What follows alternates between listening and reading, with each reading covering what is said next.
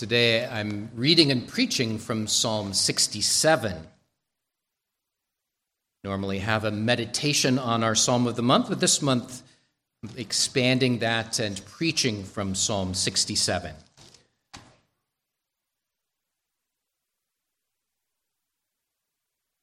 Listen as I read God's word. To the chief musician, on stringed instruments, a psalm, a song. God, be merciful to us and bless us, and cause his face to shine upon us, that your way may be known on earth, your salvation among all nations. It's the Selah in there. Call your attention to that. Cause his face to shine upon us, Selah. That your way may be known on earth, your salvation among all nations. Let the nations praise you, O God. Let all the peoples praise you. Oh, let the nations be glad and sing for joy. For you shall judge the people righteously and govern the nations on earth. Selah. Let the peoples praise you, O God. Let all the peoples praise you. Then the earth shall yield her increase. God, our own God, shall bless us. God shall bless us, and all the ends of the earth shall fear him.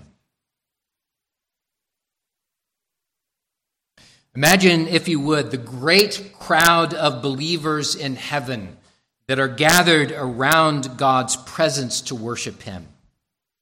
You look to your left and to your right and behind you, and you will find people from all the nations around the world. You'll find people from New Zealand, from Ghana, from Cameroon, from Nigeria, from China, from Canada, from Ireland, and on and on and on. Psalm 67 tells of such a scene, such a glorious scene. God gathering people from every race and language and tribe and tongue to worship him forever and ever. Well, that means that it envisions the gospel reaching the ends of the earth. It envisions that the Lord is even now at work, gathering together that great company that he has known from before the foundation of the world. It leads us to be praying, even as this psalm does, that God would bless us, that God would gather together the nations of the world to praise and worship him. In fact, it is, as John Piper has said, the goal of missions. The goal of missions is the gladness of the people and the greatness of God. In missions, we simply aim to bring the nations into the white-hot enjoyment of God. Piper has a great turn of phrase there, doesn't he? To draw people from around the world into the white-hot enjoyment of God. Well, we have work to do then, don't we? We have the work of the gospel in our own lives, in our surroundings to the ends of the earth. And the start of that work is to pray that God would be saving sinners. So today we'll be looking at Psalm 67 and seeing the prayer for God's glory that is through the work of evangelism and missions. We'll begin a gospel prayer for the people of God. Listen to the way David opens this psalm. God, be merciful to us and bless us and cause his face to shine upon us. Now, that idea of God's face shining upon us is a wonderful phrase, isn't it? Oftentimes when we think about our own lives and we think about how this last week has gone, you might be inclined to say, God, my sins rise before me every day. They accuse me. And I imagine that instead of you looking at me with joy and love, my sins make me think of you as turning your back on me, or looking at me with disapproval, or looking at me with anger, or perhaps with disappointment. You thought of God in this way? Well, in this psalm, we pray for the gospel, for the grace of God to be at work in us, so that we would know that our sins are forgiven. And that's what's happening here in this opening prayer. David is echoing one of the blessings that God has given to the church in every age, the blessing that you sometimes hear me use at the end of the service as part of the benediction. I'll use it today, so kids, you might be listening for these words that I'll say later. And remember that it is what God has given to the church. At the benediction, I raise my hands, not because I am the one dispensing the blessing. I'm standing as God's representative and asking that the Lord would do this. The Lord bless you and keep you. The Lord make his face shine upon you and be gracious unto you. The Lord lift up his countenance upon you and give you peace. Countenance there is the face of God, shining with joy and with love. That's what David prays for. And it's interesting that David, as the representative of the nation of Israel, prays for this for the people of God, echoing that blessing which God had said, pronounce over the people of God. And it's interesting because as the people of God, they are in one sense already recipients of that. Why would we continue to pray for it? Well, it's because the people of God are always depending upon God's grace. In this life, you will never reach a point that you do not need God's grace. You will always need it. The promise of God is that you will always have it. As you believe in Jesus Christ, you are now a child of God. That's what's so beautiful about the benediction. That's what's so beautiful about the baptism in the name of God. We are being marked by him as one's receiving grace. He has promised it. He has covenanted it. You receive it. So in this psalm, there's a gospel prayer for us, the people of God, that the Lord would show mercy to us, that he would communicate his grace to us. And it is very appropriate that we would always be praying for that, day in and day out, and that it would be part of the life blood of a congregation's expression of worship. It is special today in the sacrament of baptism. We note it in the sacrament of the Lord's Supper. It is part of our worship. There's this declaration of what God has done for us. When we come before him and we confess our sins to him, individually and as a people, and we hear the promise, yes, I do forgive your sins in Jesus Christ. And that benediction kind of wraps it all up. We pray for that. Before I pass on to the next, I want you to also notice that David prays for his own context. He prays for the Jewish people. I want to just give a quick encouragement for you to be continuing to pray for the Jewish people. Remember that not all Israel is Israel. And remember, as Paul has told us, that because of their rejection of Jesus Christ, that the Lord has for a time cut off the Jewish people and has grafted in the Gentiles. We now are recipients of that grace and are a fruitful branch for a purpose, that the Jews might be made jealous And that in time, the Lord would come back to those promises that he has made to his covenant people. That ancient people, the Jews, would draw them back into relationship.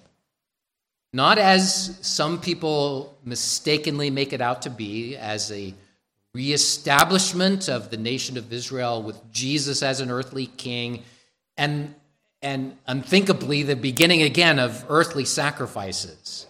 No, those have all been accomplished in Jesus Christ.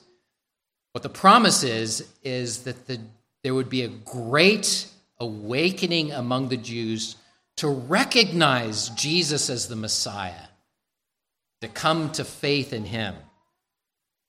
That's why Paul would say in Romans 11, "Brethren, I do desire that you would not be ignorant of this mystery, lest you should be wise in your own opinion, that blindness in part has happened to Israel until the fullness of the Gentiles has come in. And so all Israel will be saved, all there being the complete number of the elect. As it is written, the deliverer will come out of Zion, and he will turn away ungodliness from Jacob." Here Paul picks up those Old Testament promises about those specific promises to those descending from Abraham. This special ancient people of God still play a role in God's purpose. And it is a role that has motivated the church in other ages, and I believe should motivate the church today to continue to pray for the children of Israel and motivate us in mighty ways in evangelism, to them, to us, and then to the nations around us, which is the second prayer, the second gospel prayer that David brings to us. Verses 2 through 4, David prays a gospel prayer for the nations. Now, let me just comment that it's interesting to see such a heart for evangelism in the Old Testament. I've already commented that in his context that David knew very well that the Lord was concentrating his covenant blessings, the gospel blessings, through the seed of Abraham. But that never meant that they were the only ones that God would bless. Going back to the promise given to Abraham, which we have heard today in the context of baptism, God said, "I will be a God to you and to your children after you, and in you all the nations of the earth will be blessed." All the nations will be blessed. It has always been the vision of God that the nations would be glad in him. And so David prays for this covenant promise. He understood that in Abraham's descendants, referring to Jesus, that in Jesus all the nations of the earth would be blessed. And so he sang about this. He prayed for it, that your way may be known on the earth, that your salvation would be seen among all nations. And he goes on and earnestly prays for this covenant promise. "Let the peoples praise you, O God. Let all the peoples praise you. Oh, let the nations be glad and sing for joy. For you shall judge the people righteously and govern the nations on earth." David realized that it was too small a thing for God to be glorified just among the Jews. It's the way the prophet Isaiah described it. God's glory extends to all peoples. Here I want you to be aware of the language that David uses. When he uses that word peoples, he has something very specific in mind. You might hear it and think of it as indistinct. But In the Hebrew language, when there was a reference to the peoples, it had in mind those who were other than the Jewish nation. So here David is praying for all of those who were not of that chosen people, the nations in the world around. We might even say all the people groups around the world.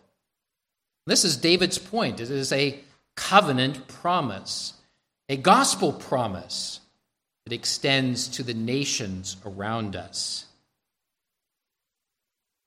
He even says that they come to know his ways, that they come to submit to him as the righteous judge, as the governor of the nations of the earth.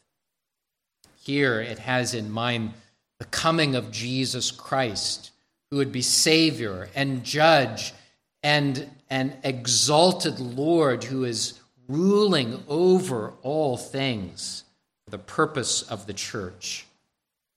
I think of Paul in Ephesians chapter 1 saying that Jesus has been given this designation, that he is head over all things for the church.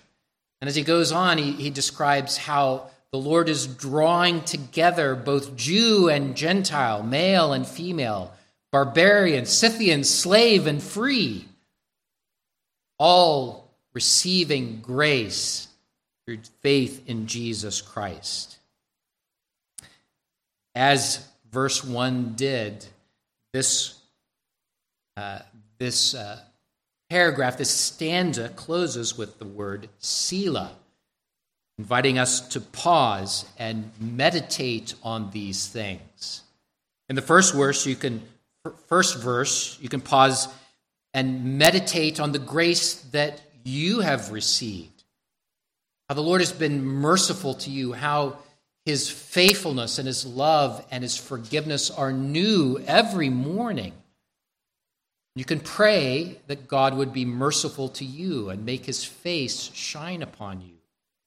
And pray for the church in this way, the people of God. And pray for the Jews. And in this stanza, pause and reflect, pause and meditate.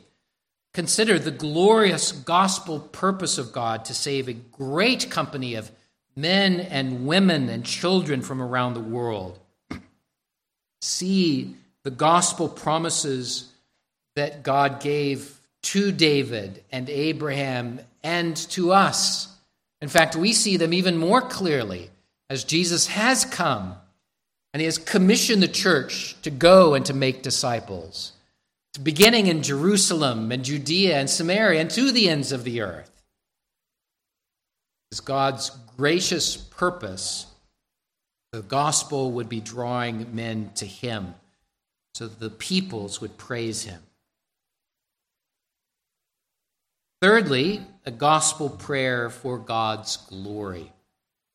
David closes the psalm with worship and praise of God's people. He begins by mentioning the nations of the world. Let the peoples praise you. There's that phrase again.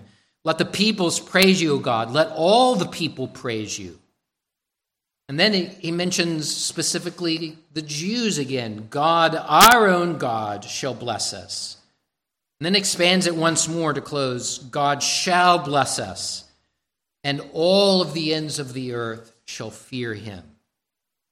What David is doing here is giving us a glimpse as the prophet of God to see the extent of the gospel around the world. Not only is it a prayer that this would happen, but it is part of God's promise that it would. God shall bless us, and all of the ends of the earth shall fear him. There is an upward and an outward emphasis in this declaration. There is upward in that we join together to worship God. That's why he has saved us. We join together to worship God, and based on those promises, our orientation is to worship him. This is what God made us for, isn't it? Which then purposefully turns our attention to that outward focus. For not only has God saved us so that we might enjoy the forgiveness of our sins, but he has saved us so that we might testify to the watching world that there is a Savior from sin. This is what missions is about. Going back to the way Piper phrases it, missions exist to bring the nations into the white-hot enjoyment of God. You can hear that in the way in which David casts the prayer for mercy that he has in verse 1. Lord, bless us. Lord, show us mercy. Cause your face to shine upon us. There's a pause there that we might reflect on the goodness of what God has done to us. But the next phrase is a purpose clause. Bless us, that your way may be known on earth, that the nations may come to know you, that they might praise you. You see, the Lord has loved us and saved us and then sent us. He has set us as a light to the world. We've heard that in 1 Peter, haven't we? He has set us as a light to the world so that they might know the glories of God. There's a purpose in that salvation. That helps you understand this phrase in the last verse, in verse 7, that describes the physical blessings that we receive. Then the earth shall yield her increase. When you hear increase and the blessings of God, maybe you gravitate towards the spiritual blessings that we receive. You're forgiven. We have salvation. We have an inheritance in heaven that no one can take away. Those are true. That's part of the blessings that are mentioned. But there is a sense in which this also refers to physical blessings. And I say this with a lot of care here because people can take hold of the physical blessings and make the gospel out to be only about health, wealth, and prosperity. And they orient themselves to those physical blessings in a way that comes across really in a very selfish way. But it misses this purpose statement that's going on here. That the Lord blesses us so that there would be an indication of God's work going on. The rest of the Bible helps you understand that not everybody is healthy, wealthy, and prosperous. There are many, and have been many, that have suffered a great deal of poverty and persecution. And yet, even in their affliction, they know the blessings of God. We know it's not just a health, wealth message, but in some sense, in following after God, there are blessings. We thank God for them, not out of our own selfish interests, but because they are part of bringing glory to God, to his own people. John Calvin puts it this way, that every benefit which God bestowed upon his ancient people, and by inference to us, was, as it were, a light held out before the eyes of the world to attract the attention of the nations to him. Pause and reflect. The Lord has been good to us, has he not? The Lord has been good to us. And we should reflect the glory of God. That this is because he has made his face shine on us. Not because we are deserving, that we are a people who have received grace. We are people who have been forgiven. So we can call attention to to the way in which we respond to affliction as a demonstration that we have received grace.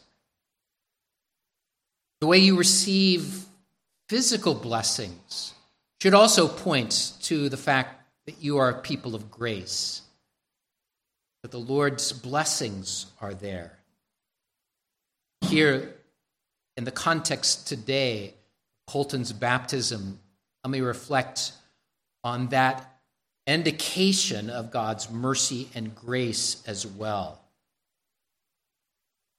A baptism shows that there is a kingdom of Christ to which we belong. There's a kingdom that the Lord has called us into.